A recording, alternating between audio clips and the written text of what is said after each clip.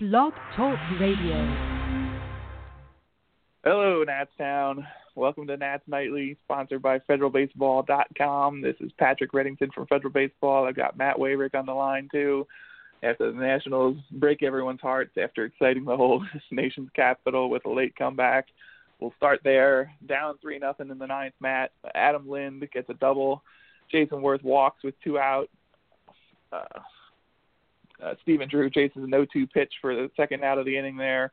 Ryan Zimmerman comes up as a pinch hitter, gets up 2-0 and gets a changeup from Jonmar Gomez and just absolutely crushes it. Zim 3-run home run to tie the game up there.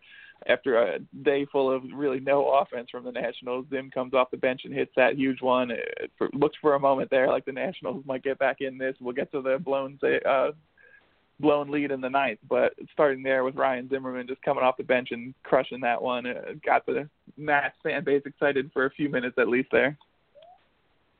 Yeah, it was reminiscent of that Daniel Murphy pinch hit home run last season against the Pirates. It was overall, Jonmar Gomez has had an up and down past year. You don't look at him as a lockdown closer. I know even the Phillies don't. Management's been up and down about him. But so I thought there was a little bit of hope, and with how hot Zimmerman's been, you can pray for a miracle. But when he came in and hit that home run, I couldn't believe it. After the Nats had 5 hits all afternoon, really weren't getting anything going. That was good to see out of Zimmerman. It was good to see out of the Nats offense, at least putting some runs up on the board. This is a Phillies pitching staff that isn't exactly reputable. But, that blown save really, Koda Glover's miscue there in the ninth really just kind of put a damper on things.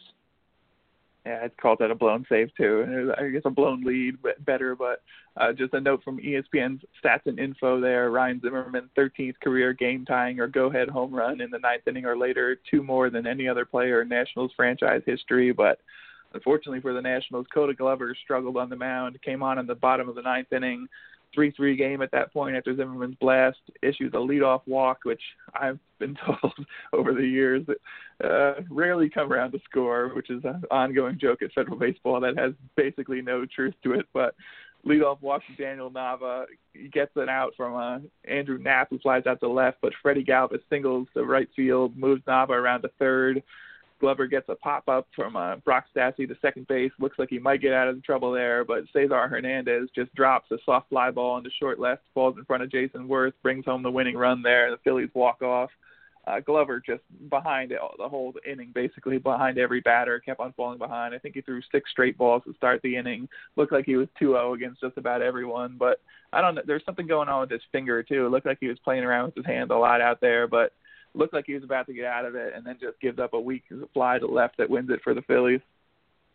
Yeah, I think honestly the biggest mistake there was having Glover in the first place. I know Dusty manages to the save. That's just kind of his style. He's an old school manager, but I wish they'd take a bit of a Terry Francona page out of his playbook at least and maybe throw Trinan in there. If he's your closer, then he's going to be your best pitcher that you've got in the pen. I know it's not a save situation, but it might as well be bottom of the ninth, high game. You want your best pitcher on the mound, and it should have been Trinan, in my opinion, even though Glover certainly was a good candidate for that closer job in the spring. Trinan really, he won the job, and I think you should put him in the position where you need him most, and clearly that was it, given that what Glover gave up. Yeah, there's some talk from Mike Maddox in particular this winter about using pitchers in, not necessarily in roles, but in the best situation, the high leverage situation. You put your best pitchers out there, and it seems to have fallen back into a roles thing with the Nationals here.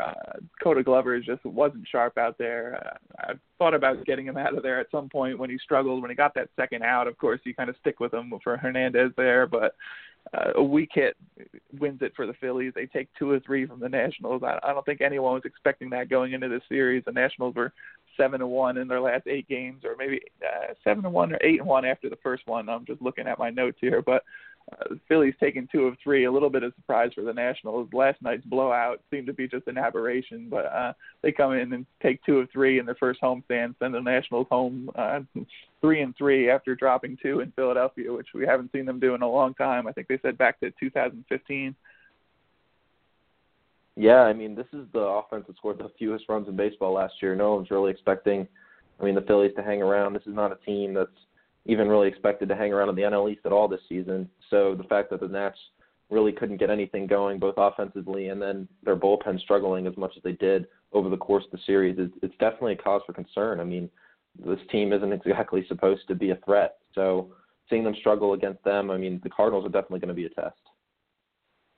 Going back to the start of the game, Steven Strasburg gave up 2 runs on 6 hits in 7 innings, an 85-pitch start on opening day. Coming into this one, he was 2-0, 1.22 ERA, 168, 210, 229 line against, and 37 innings pitched in Citizens Bank in his career. The Phillies made him work in a 32-pitch second, 2 walks, a 2-out RBI single by Freddie Galvis, who continues to haunt the Nationals. Dusty Baker talked about him last time, about rethinking how they approach him and how much he probably likes seeing the Nationals come into the park. A leadoff double in the 5th, 2-out infield single, an RBI double makes it 3-0 Phillies at that point. 95 pitches after 6, they send him back out for the 7th, a 10-pitch inning. Solid outing for Strasburg, but no support. He has a ridiculous, I think it's 78 or 75-1 record when they give him 3 runs of support when he's out there on the mound. But nothing for Strasburg today. He put together a decent start, but just didn't get any run support from the Nationals. No, he lucked out with Ryan Zimmerman hitting that home run, so he didn't get the loss. But, 7 innings, 3 runs. It's not Strasburg-esque necessarily, but it's certainly one you'll take. I was kind of surprised they brought him out for the 7th inning, but then again, when you think about it, Dusty really did push him last year as opposed to how Matt Williams and Davey Johnson would handle him in years past. So he was at 95 pitches heading into that 7th inning, came out, struck out. I think he only needed 10 pitches to get through the frame. So 8 Ks, 3 walks. He was a little wild there. Only had 69 strikes, but overall some pretty good stuff from him. Solis, he's actually one of my favorite relievers in the bullpen. He had that clean inning. I think he struggled there a little bit early on, but was able to settle down, get 3 straight ground outs. Liked what I saw from him too. So overall, I don't think this is really the fault of the pitching, besides maybe Glover in the end. But the Nats had so many opportunities to score. They struggled against a guy, Hellickson. He's not exactly a shutdown pitcher, but he allows 1 hit over 5 innings. You're kind of shaking your head. This is a lineup with Bryce Harper, with Anthony Rendon, Adam Eaton, who really just couldn't get anything going at all. Yeah, 5.09 ERA in 4 starts versus the Nats last season for Hellickson.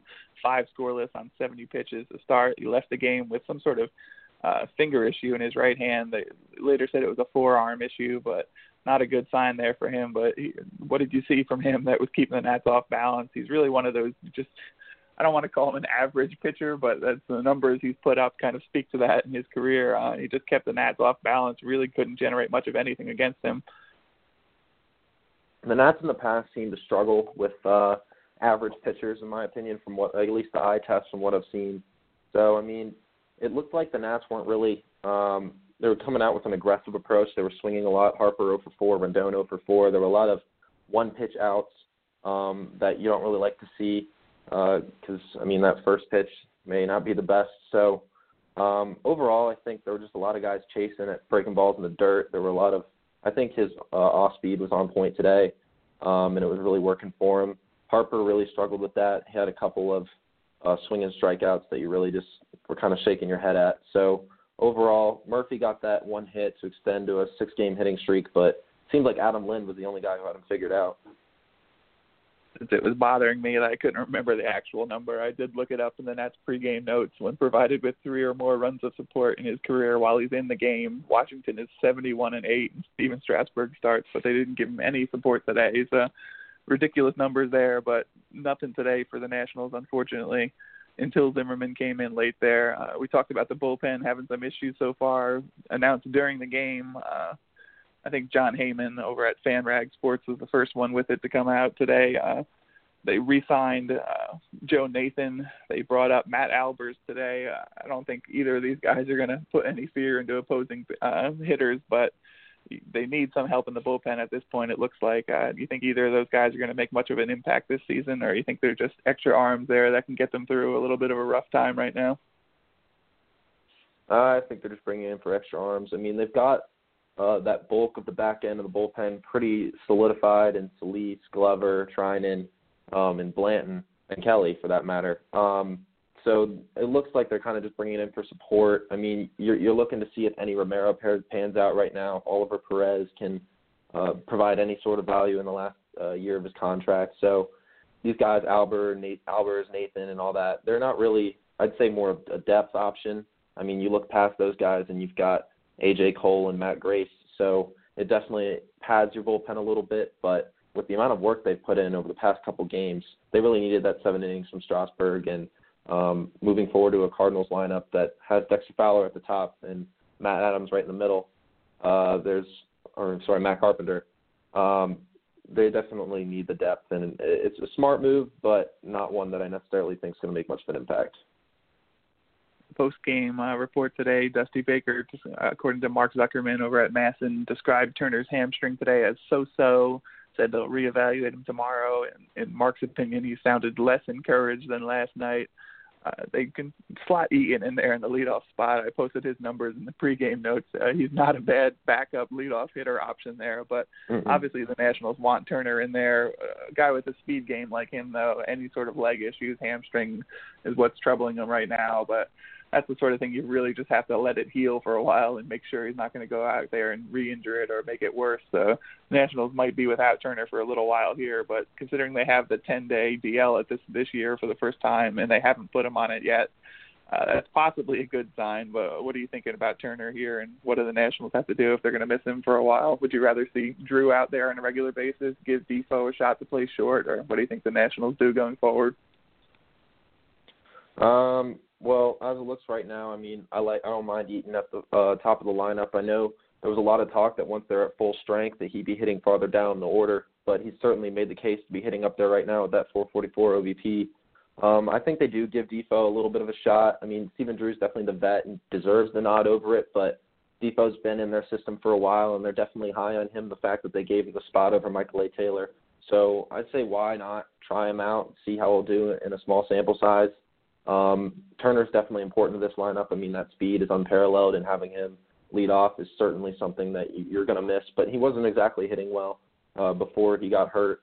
Now, Anthony Rendon isn't hitting well either, hitting in that 2 spot, so maybe they shake things up tomorrow. But I think moving forward, Defoe gets a shot, at least to prove himself a little bit, and they move things around up at the top because Rendon isn't getting it done right now. And I mean, last year he hit in that number 2 spot for a while, struggled, and they swapped him with Worth, and then he did pretty well, hitting, I think, 5th or 6th. So maybe move him down a little bit, see if maybe you split up the lefties and Harper and Murphy, work something in there. See if Dusty Baker switches things up at all. Luckily for the Nationals, they have everyone's favorite starter and American hero, Tanner Roark, on the mound. Gave up 2 runs on 3 hits in 6 innings, 6 Ks, retired 13 of the final 14. I'm just reading the MLB.com notes on his start at this point. But 7:05 start against the Cardinals, start of a 3-game set with St. Louis in the nation's capital. Adam Wainwright on the mound tomorrow for the Cardinals in the first of 3. Nats dropped 2 of 3 in Philadelphia, fall to 3-3 overall in the year. 4-3 loss today, a little bit of a heartbreaker. We'll see if Koda Glover bounces back nicely from that one. But Nats dropped 2 of 3, head home to face the Cardinals. This is Nats Nightly, sponsored by FederalBaseball.com. Thanks for joining us again, Matt. We'll talk to you later this week when the Nationals pick up with the Cards. Yeah, sounds good. Thanks for having me on, Patrick. Let's go, Nats. See y'all.